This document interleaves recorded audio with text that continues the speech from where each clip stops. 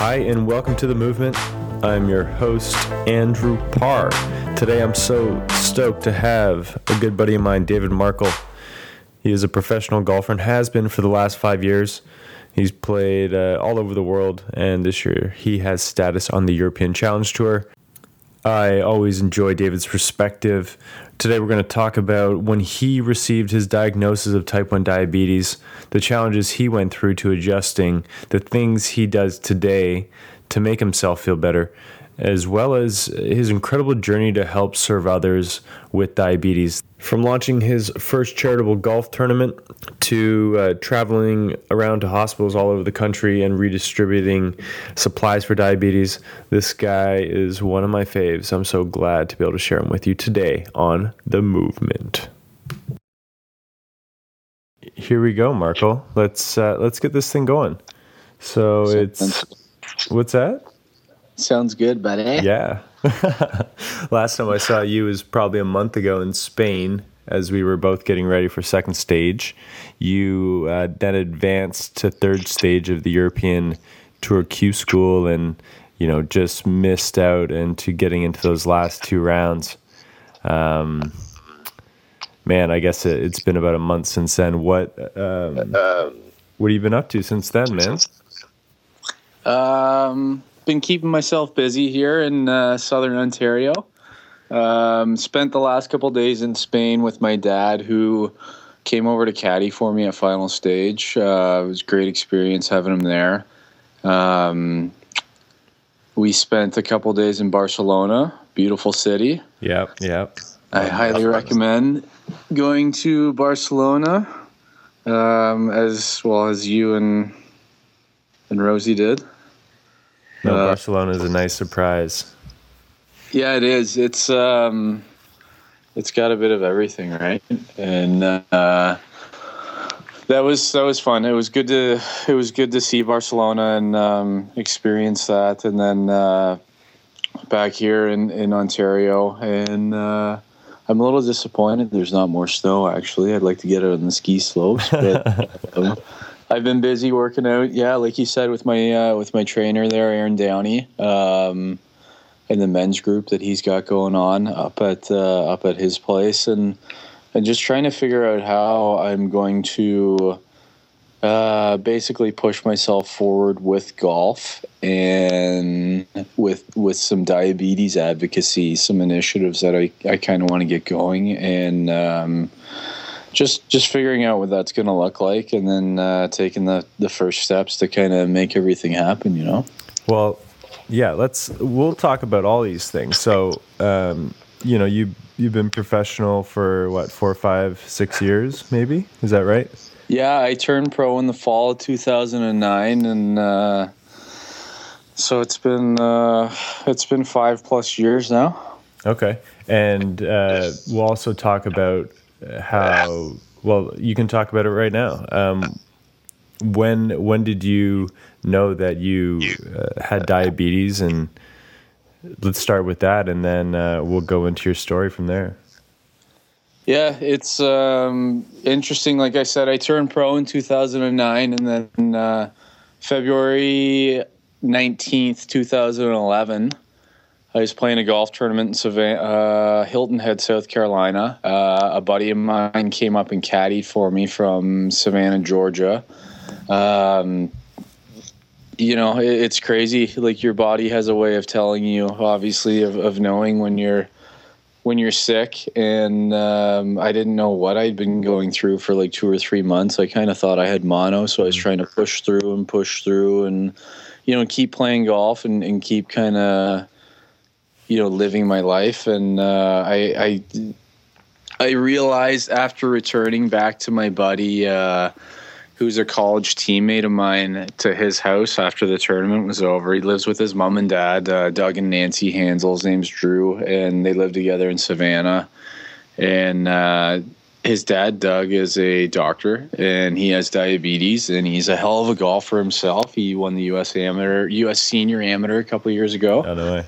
And he's played in some U.S. Senior Opens, and he's just a great player and a great person too, most importantly. And his mom, Nancy, is a nurse, And, all three of them went to Kent State, where I went, and I played with Drew on the golf team at Kent State. And, I was telling his parents kind of how I'd been feeling for a couple months. And, Doug, we're in their family kitchen in their home, and Doug looked at Nancy, and Nancy said, maybe you've got diabetes. And Doug says, yeah, no way, don't say that, right? And so he tested me with his glucometer there, and my blood sugar was about 5 or 6 times higher than what it was supposed to be, or what a normal person's blood sugar level without diabetes would be. And now, let me stop you right there, because I just got a glucometer last week, and I tested at around 70. So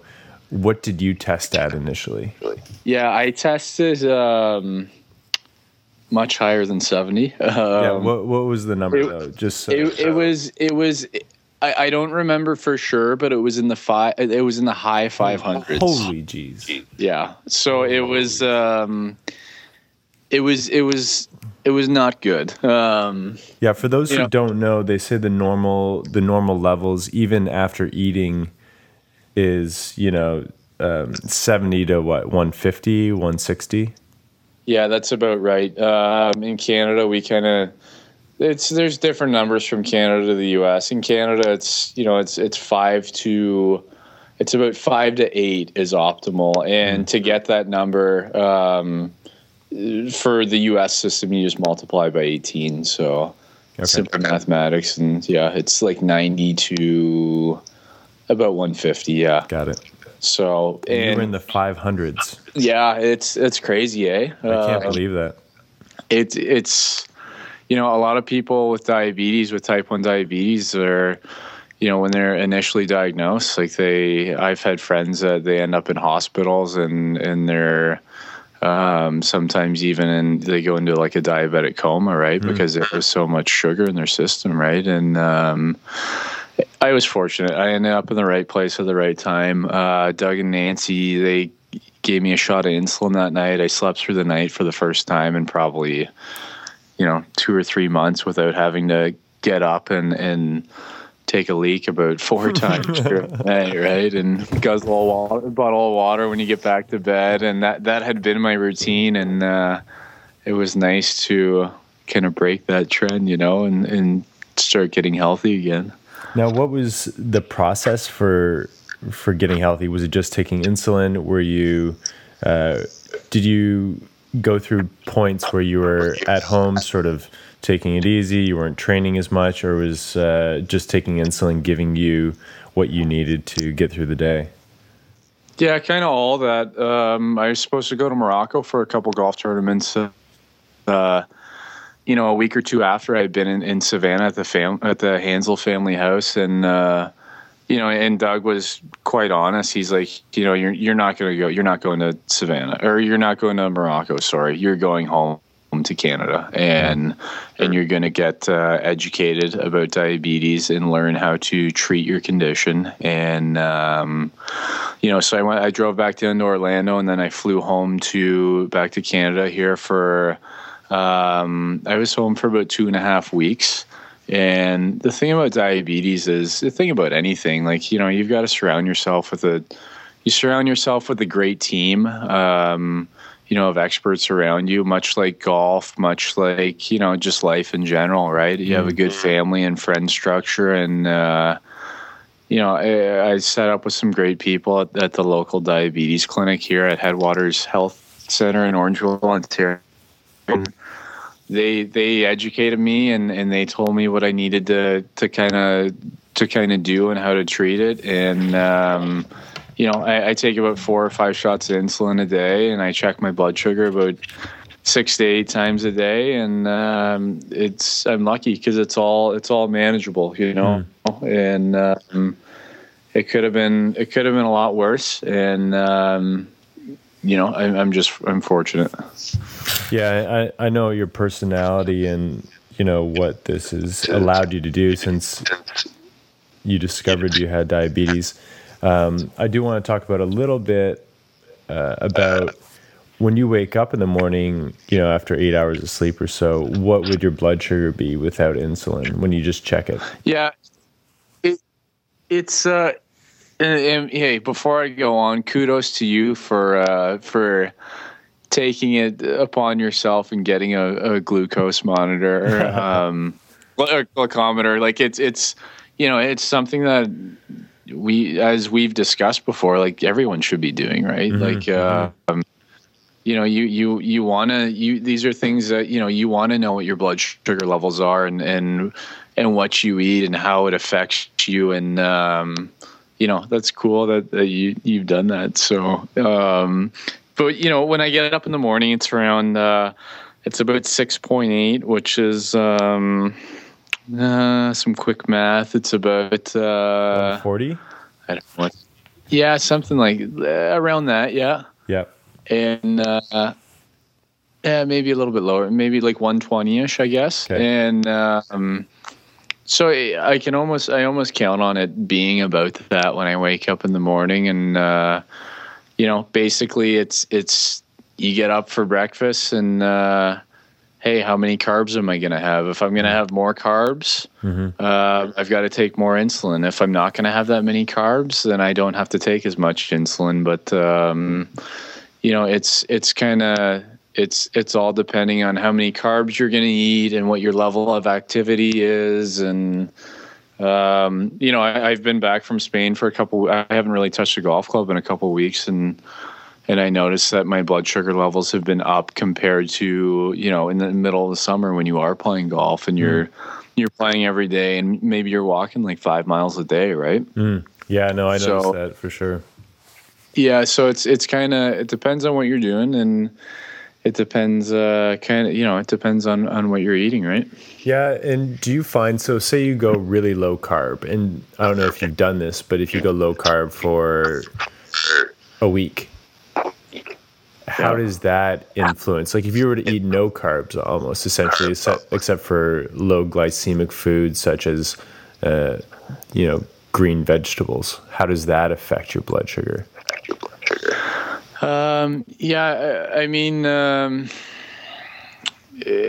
It obviously, my blood sugar it's a lot lower when I do that, right? Mm-hmm. But like some days I get up in the morning and I'll have a nice bowl of oats, right? Steel cut oats and a banana and some eggs, and the oats are good for you, but there's also carbs in that, so you've got to take some insulin. And I try not to eat a lot of carbs as it is. And but if you are, I make sure I take insulin, right? Yeah. Now, I notice, when we've traveled together of late, you do carry, a bunch of bananas and stuff like that, just in case you have a low blood sugar. What would that look like for you? So say, let's use the Canadian metric for now. Sure. Yeah, but what's that look like for you if you have low blood sugar? So what, at what point would I take those bananas? Well, I know you would eat the bananas if you feeling like you have low blood sugar, but how low is your blood sugar at that point? Yeah, I think whenever I get under 5, you start to feel the symptoms, right? Mm-hmm. I get a little bit weak and shaky, and as you know, bananas are kind of my Band-Aid, right? Like bananas or orange juice to kind of get it back up to where it should be. And I like it when my blood sugar's around, like right around 7. I feel my best just kind of doing daily activities and, on the golf course as well. And, that's something that you're always kind of striving. You always have that number in mind, and you're always kind of striving for that, right? Yeah, and I guess, the great thing about a glucometer or any sort of metric for measuring your vitals, whether it's a heart rate monitor or even measuring your steps per day, is you start to gain awareness of what it is you're actually doing and what these numbers mean and how you feel. So I encourage anyone to get a glucometer. or a heart rate monitor and measure these things throughout the day to see how it is when you are feeling a certain way. Yeah, definitely. Yeah, because it sounds Definitely, like. it's Go ahead. It's like Laird Hamilton always says, like get like when you invest in these things today, like you don't have to invest in your health in the long term, right? And instead of paying for it down the road, it's like, hey, let's get a glucometer, let's get let's see where our blood pressure and our heart rates are at right now, and keep control of that while we can, and we're just gonna benefit from it in the long run, right? Yeah, no, that's the stuff I'd love to do, because I know how important it is to be healthy. Because if we're sick for a day on the wrong day when we're playing a competition, it's very difficult to essentially play at your best. And if you're sick for a week, that just takes away from a lot of opportunity of just experiencing life as well as working. So yeah, it's just interesting when people when I certainly didn't always do that stuff, and when I'd be wondering why I would get into these issues of being sick. But all right, let's move forward. I want to talk about one of the most amazing things about this story. And yes, you right now, you have type 1 diabetes, but what has this allowed you to do? I know the first time I met, we really roomed together was with our friend Matty J in Winnipeg, and Matty J. I want to get this guy on the call, but you were at some hospitals in Winnipeg trying to redistribute needles and strips and glucometers. I want to talk about your work that you're doing now with whether it's individuals or organizations. Yeah, it's as from what you've dealt with, a few years ago with having a stroke, diabetes. When I was diagnosed with diabetes, it's a similar situation. It's an obstacle you've got to overcome, and it's something, when it happens, it's something that you can either almost bitch and moan about and be a victim, or you can almost grab life by the balls, so to speak, and kind of take control of the situation and decide for yourself that you're going to make it a positive, right? And I don't think there is really no point in time where I was going to kind of mope around and say, why me? I've just always seen it as an opportunity, more or less, to help other people and to become healthy myself, right? And it's I tell people it's the best thing that's ever happened to me, diabetes, next to my family. And I mean it. I wouldn't say it if I didn't mean it. It's given me a chance to, when I played in Asia soon after I was diagnosed, and you go to Asia and you try to qualify for a tour, the Asian tour, and I didn't. But while I was over there, it's you see the way people live in underdeveloped nations, and you gain this appreciation for life. And I connected with a diabetes association in Malaysia when I was there, and came to the realization that they had 196 kids in their program, and they only had enough funds to provide kids with about 50 test strips a month, which meant they could only check their blood sugar about 2 to 3 times a day, right? And when I kind of routinely do it about 6 to 8 times a day to know where my levels are at, and to just always be aware of, my situation and what I'm putting into my body. And so I guess, it kind of all started then when I was in Asia, when I came back from there, and I realized how lucky I was to have diabetes and to live where I do in the world. And, that year on the Canadian tour, I just kind of got going and tried to connect with as many hospitals and communities that I was playing in as possible, and diabetes clinics, and basically collect diabetes equipment that didn't serve a purpose at their hospital or clinic, and that maybe they were going to throw out or they didn't need, because what might be waste to one person is not to another person, right? And so I've got a little stash of glucometers and needles, and the test strips are hard to come by. They're about $1 a piece, and you're testing your blood sugar about 6 to 8 times a day, like I said. So those are harder to come by, but I do have some needles. I a few thousand needles here, and a few dozen glucometers too that I've kind of collected, and I have. And I'm going to distribute them. I thought maybe I'd get back to Asia before now, but I haven't made that trek across the world in a couple of years. And I want to get this equipment here soon to people who are, in need of it. And that's where I've started. And it's through my experiences with golf and life. It's just kind of, this past year we did a fundraiser at our golf course and raised $40,000 for to send kids off to camp, to D camps. The Canadian Diabetes hosts. It's camps for kids with type 1 diabetes, and there's so much you can do, and there's so much help. 380 million people in the world have diabetes. So there's always something that you can be doing to help others. And,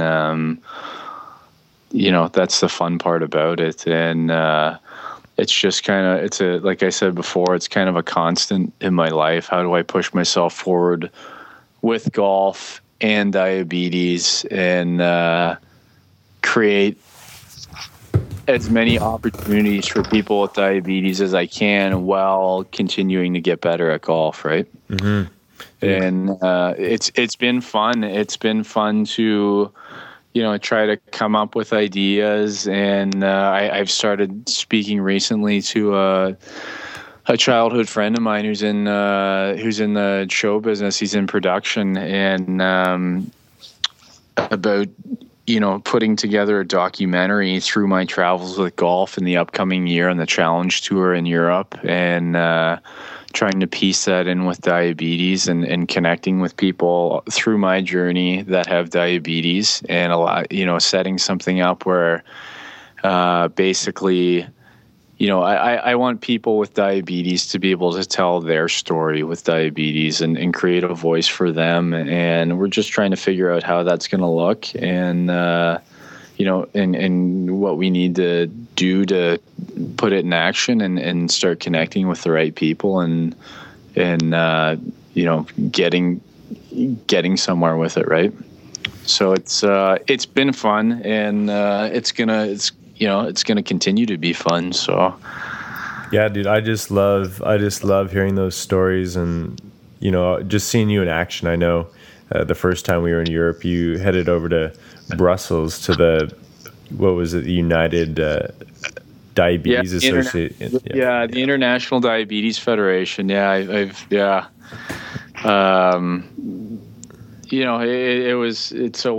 were in Europe. We were in France. We weren't too far away from Brussels, and that's where their headquarters is. And it was kind of a no-brainer to me that when the tournament was over, I was going to head over and try to make some connections there and get an understanding for what they do there, and to see if there's a way that we can help each other to help people with diabetes. Right? Yeah. What is the biggest help that people need that have diabetes? Is it supplies? Like you mentioned, in developing countries, they don't have the supplies to test it, or is it programs and techniques to help people manage their blood sugar better through diet and exercise? I know there's obviously type 2 diabetes is in such a rise right now probably over the world, but certainly in North America. Is it trying to help people not get diabetes through this awareness, or is this is there a way to take away, I guess, the symptoms of diabetes? Yeah, I mean, it's kind of, the answer is D, all the above, right? It's it depends really what part of the world you live in. Like when I came back from Asia, I kind of realized that in Canada and in the United States and North America, like diabetes, I've always said is it's not necessarily a disease. It's more of a mindset, because we have far greater access to education, awareness, the proper equipment, insulin, and in education. Like we have all the resources at our fingertips. There's no reason really why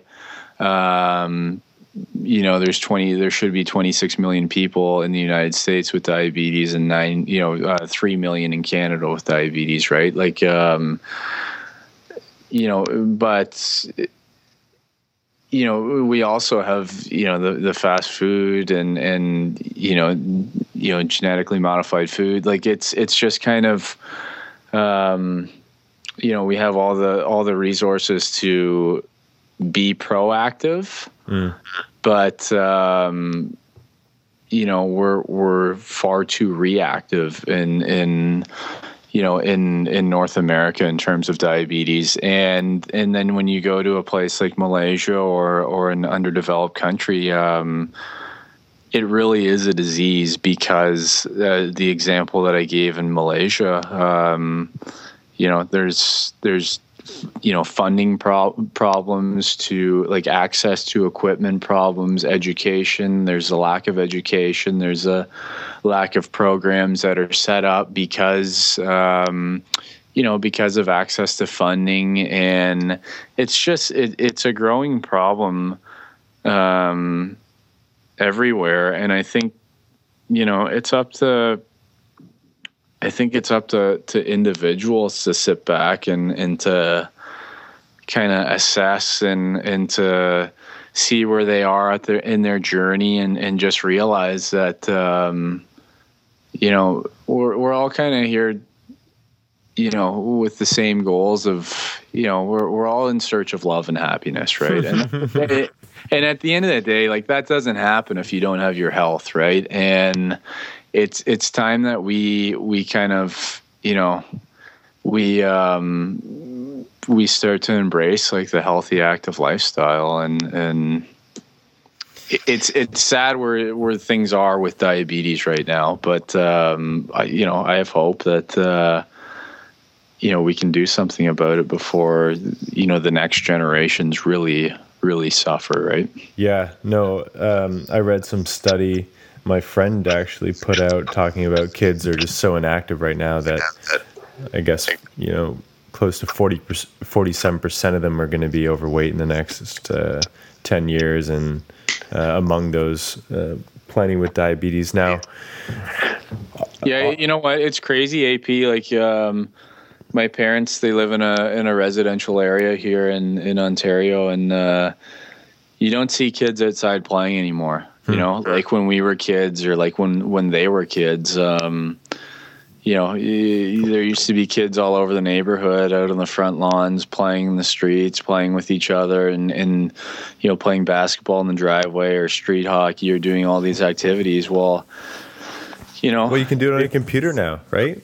Exactly, right? You can do it on your phone, your computer. You can play, Nintendo or whatever the games are on TV now, and the the PlayStation stuff. Like it's just gotten we've just created this culture where it's like, it's almost okay to be lazy, right? Mm-hmm. And it's sad to see that, and and I know that. You're a living example of somebody who's always out there and being active, and we need more people like yourself and people who are out there active and being healthy examples, Well, thanks, dude. Yeah, I really haven't known any other way, much like yourself. What other things, though, when you did find out you had diabetes, what were you doing in terms of diet, shifting your diet? Or I know like you said, you've been working out with your trainer for the last couple of years. What sort of things are you doing in your routine now that you feel you're best at? Yeah, it's a good question. I think diabetes, like getting diabetes almost 4 years ago, it almost like, it almost, not just from a health standpoint, but it almost woke me up to life, and, I kind of got into, introduced to the game of golf when you're 10, and then, you slowly become a golf geek, right? and there's, it's like your like your world and your existence almost revolves around golf, right? And that really escalated for a long time, and then diabetes was pretty, it was a blessing in that regard, right? It kind of opened me up to appreciate, the things in life that I kind of been missing out on, right? Like, like family and friends and travel and a healthy, active lifestyle and getting outdoors and just trying to, be grateful and embracing everything, right? And I think I feel my best when I have balance in life, right? When you put in a good day's work at the golf course and you come back home and you forget about golf, right? You lose yourself in a book or we have the Bruce Trail, which spans almost 1,000 kilometers across Ontario here. It's just this wonderful trail that's, through the bushes and the rolling hills and countryside here in Ontario. And it's 5 minutes from our doorstep. And it's like I rediscovered it this summer and the last couple summers. And, when you're almost connected to nature and when you're eating good, raw, healthy foods and when you're getting sleep and it's not just eating well is good enough, right? Like you've got to kind of have balance within, in your life and within your health too, right? And that's where it comes from. So now go ahead. Like, as like you've, it's been, like you said, we've traveled together a bit the last couple of years, and it's been fun to travel with you and to see, just to see. You've been a great example for all of this, balance on the road, and you're in Spain or you're wherever. It's cool to I enjoy going to the golf course and enjoy doing what I do, but I also enjoy the aspect of getting away from it when we are away from it. And you're great at doing that and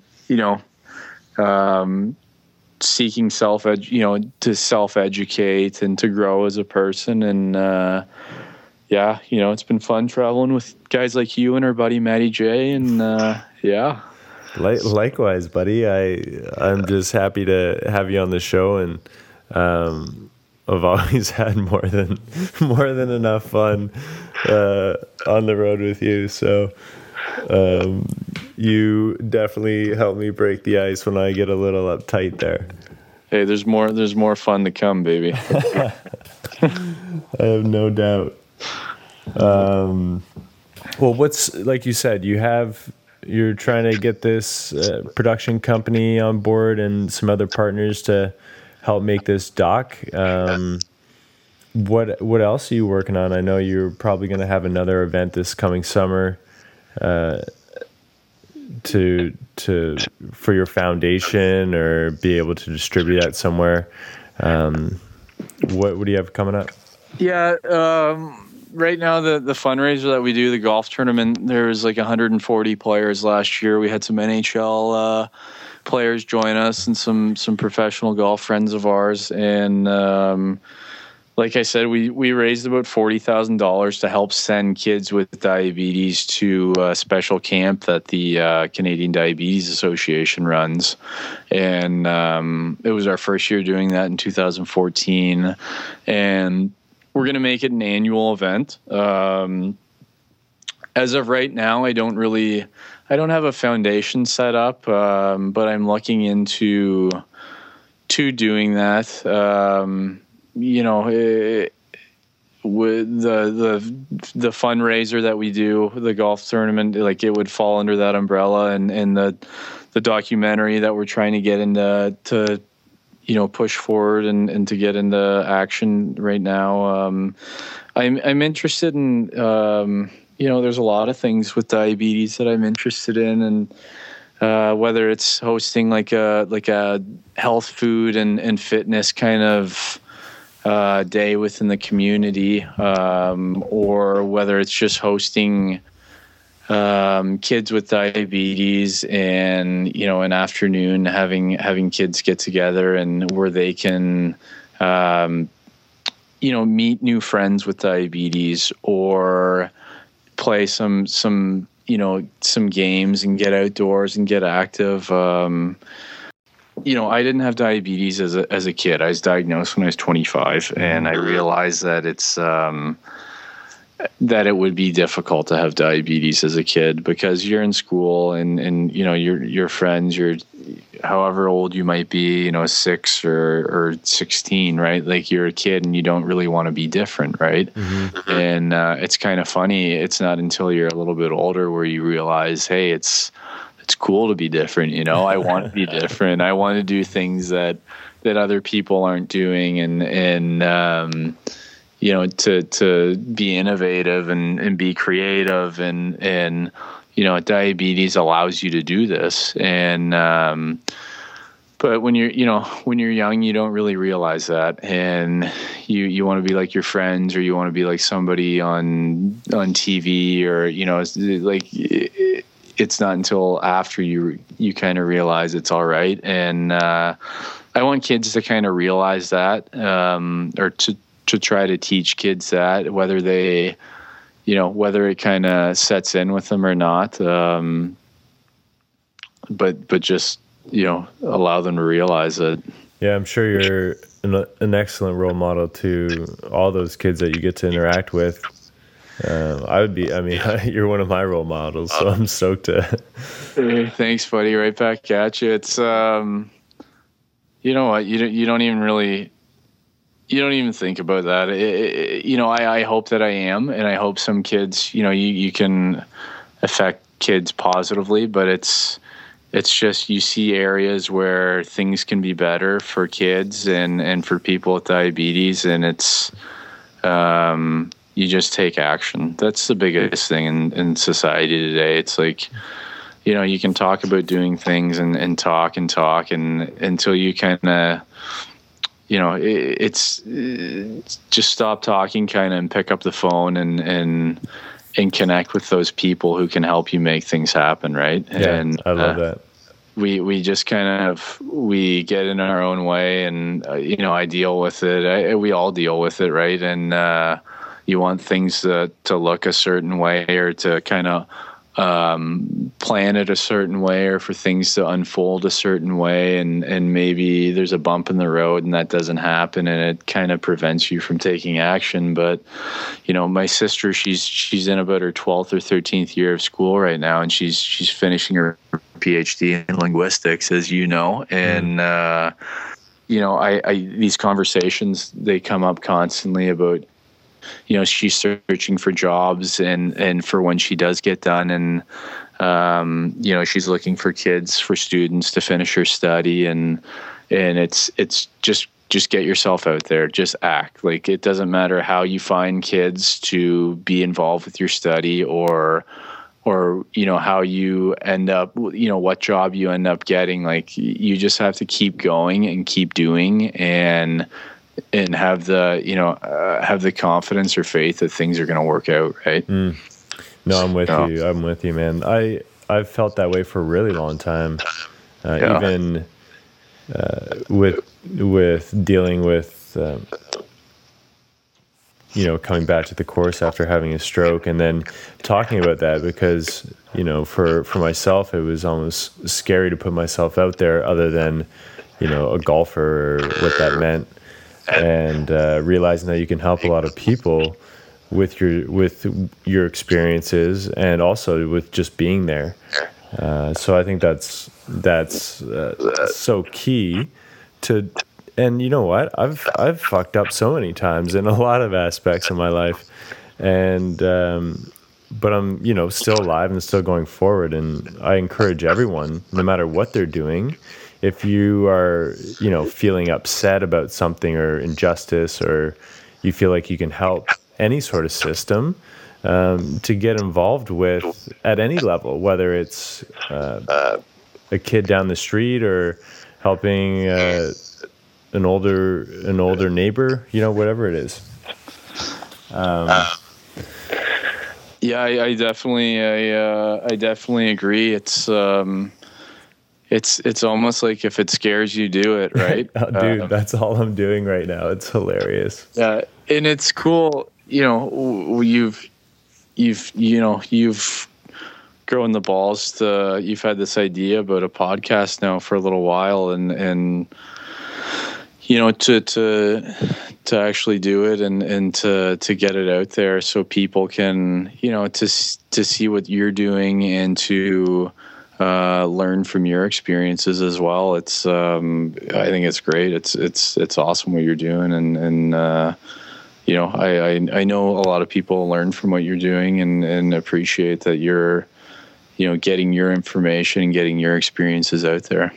Thanks, man. Yeah, it's great. It's been great so far, and I learned something every day, and I'm so stoked to have you on the show, to get to learn more about your story and how you work through your day. And you bring up so many great points that I was thinking about today, about being scared about really doing anything, but thinking for myself, and not just going along with convention, essentially.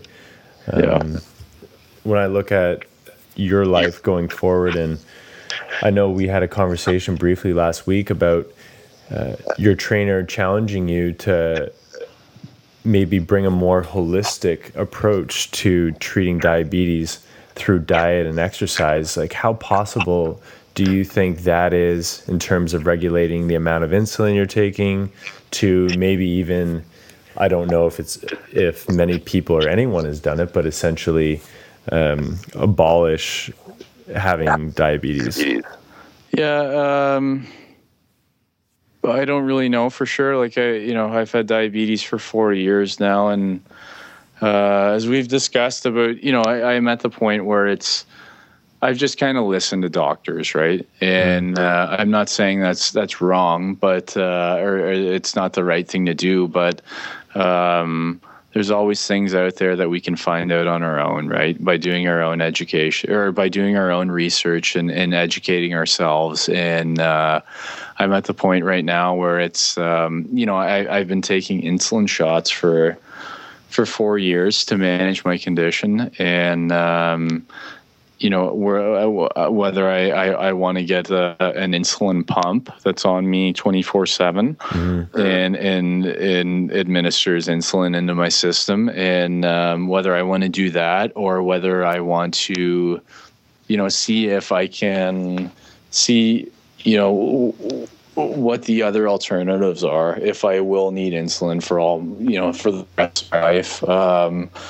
At this point, that's what it sounds like, but I do know that when I eat less carbs, I need less insulin, and I'm at the point where I think before I've either been afraid to experiment, or I just kind of have been lazy and haven't. But I'm at the point right now where it's time to kind of seek truths on my own, right? and to find out kind of on my own what's best for me, and to see what's possible with diabetes, right? I want to take as little insulin as possible, right?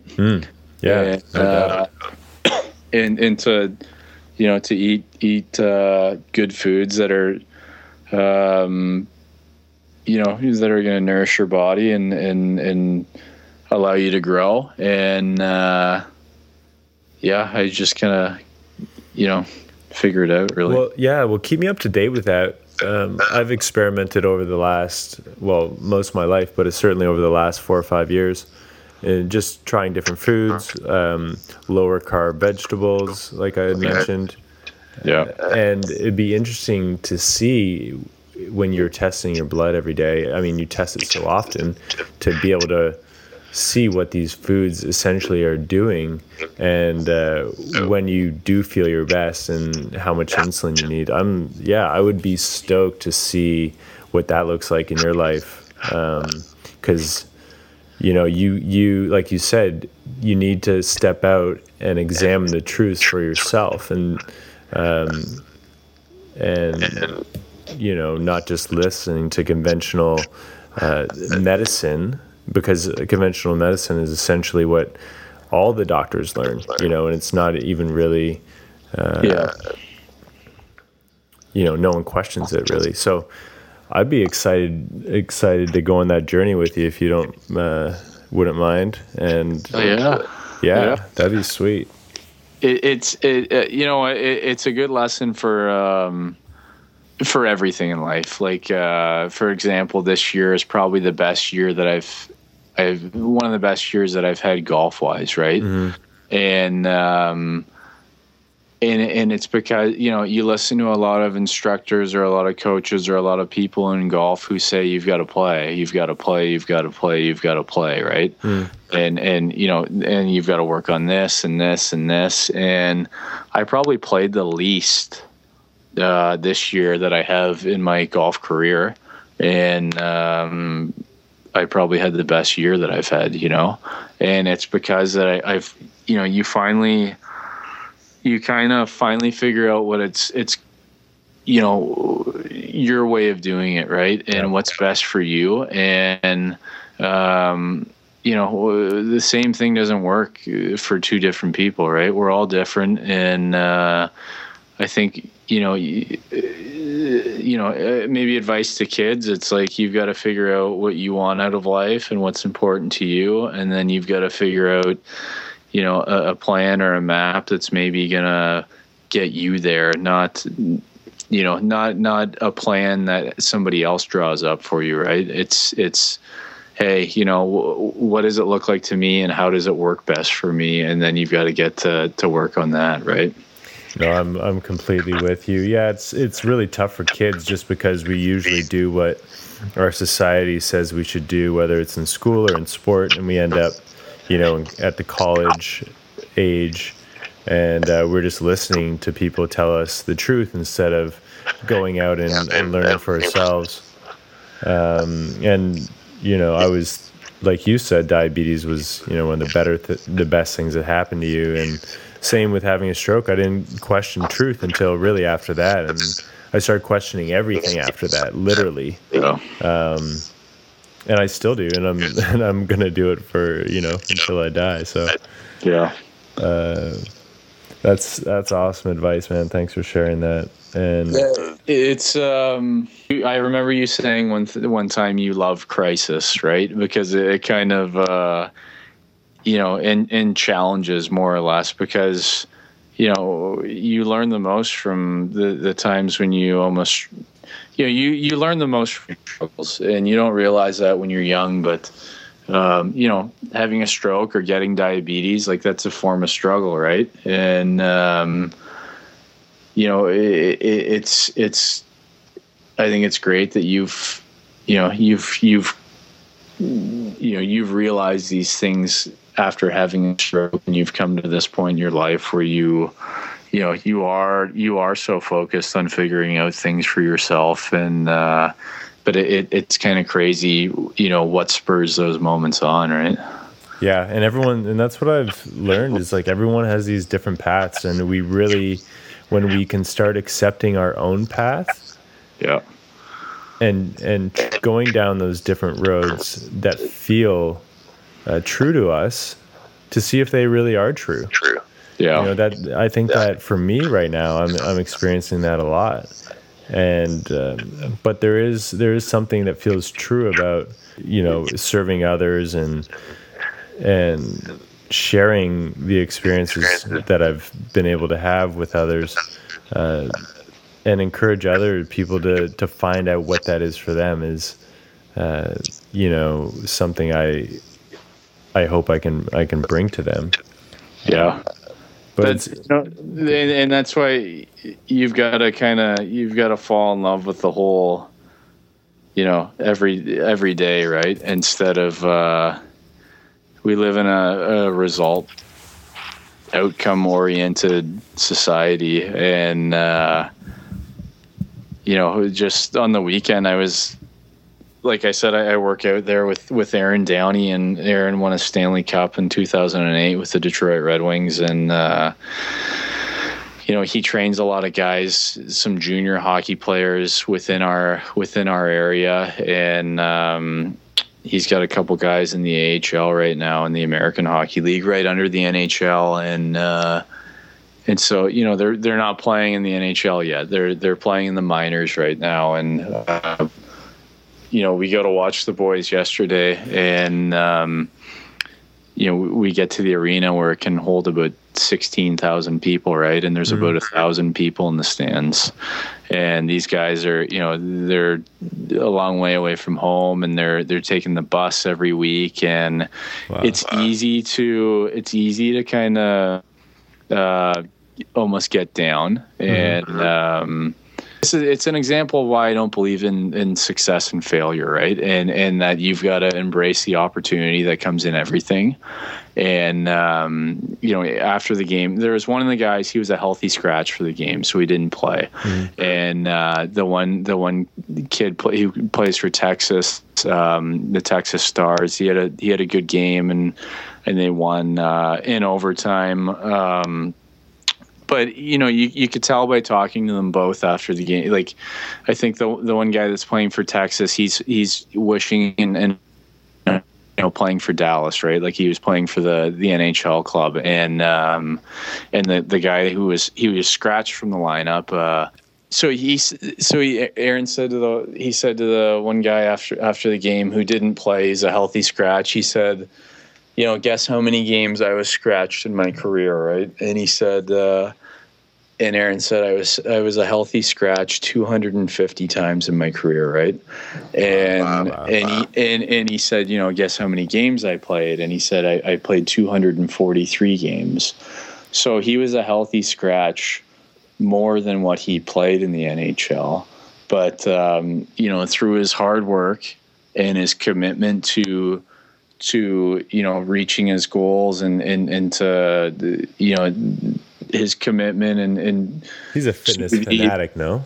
What's that? He's just a fitness fanatic, isn't he? Yeah, I mean, he was one of the most fit guys in the NHL when he played, and you know, he played in an enforcer type position where, you know, he had to be in great shape, right? And he's just a tremendous role model and high energy guy. He you know, just demands the best out of everybody, right, when he walks in the room. And you know, he you know, so he was a healthy scratch more than what he played in the NHL, but the guy's a Stanley Cup champ because just because he enjoyed the daily grind, right? And he fell in love with that, and he fell in love with the process and the, you know, the challenges and you know, the struggles that we sometimes have to face. Like, he embraced that, and he enjoyed those opportunities and saw them as opportunities to get better, right? He didn't see them as negative. And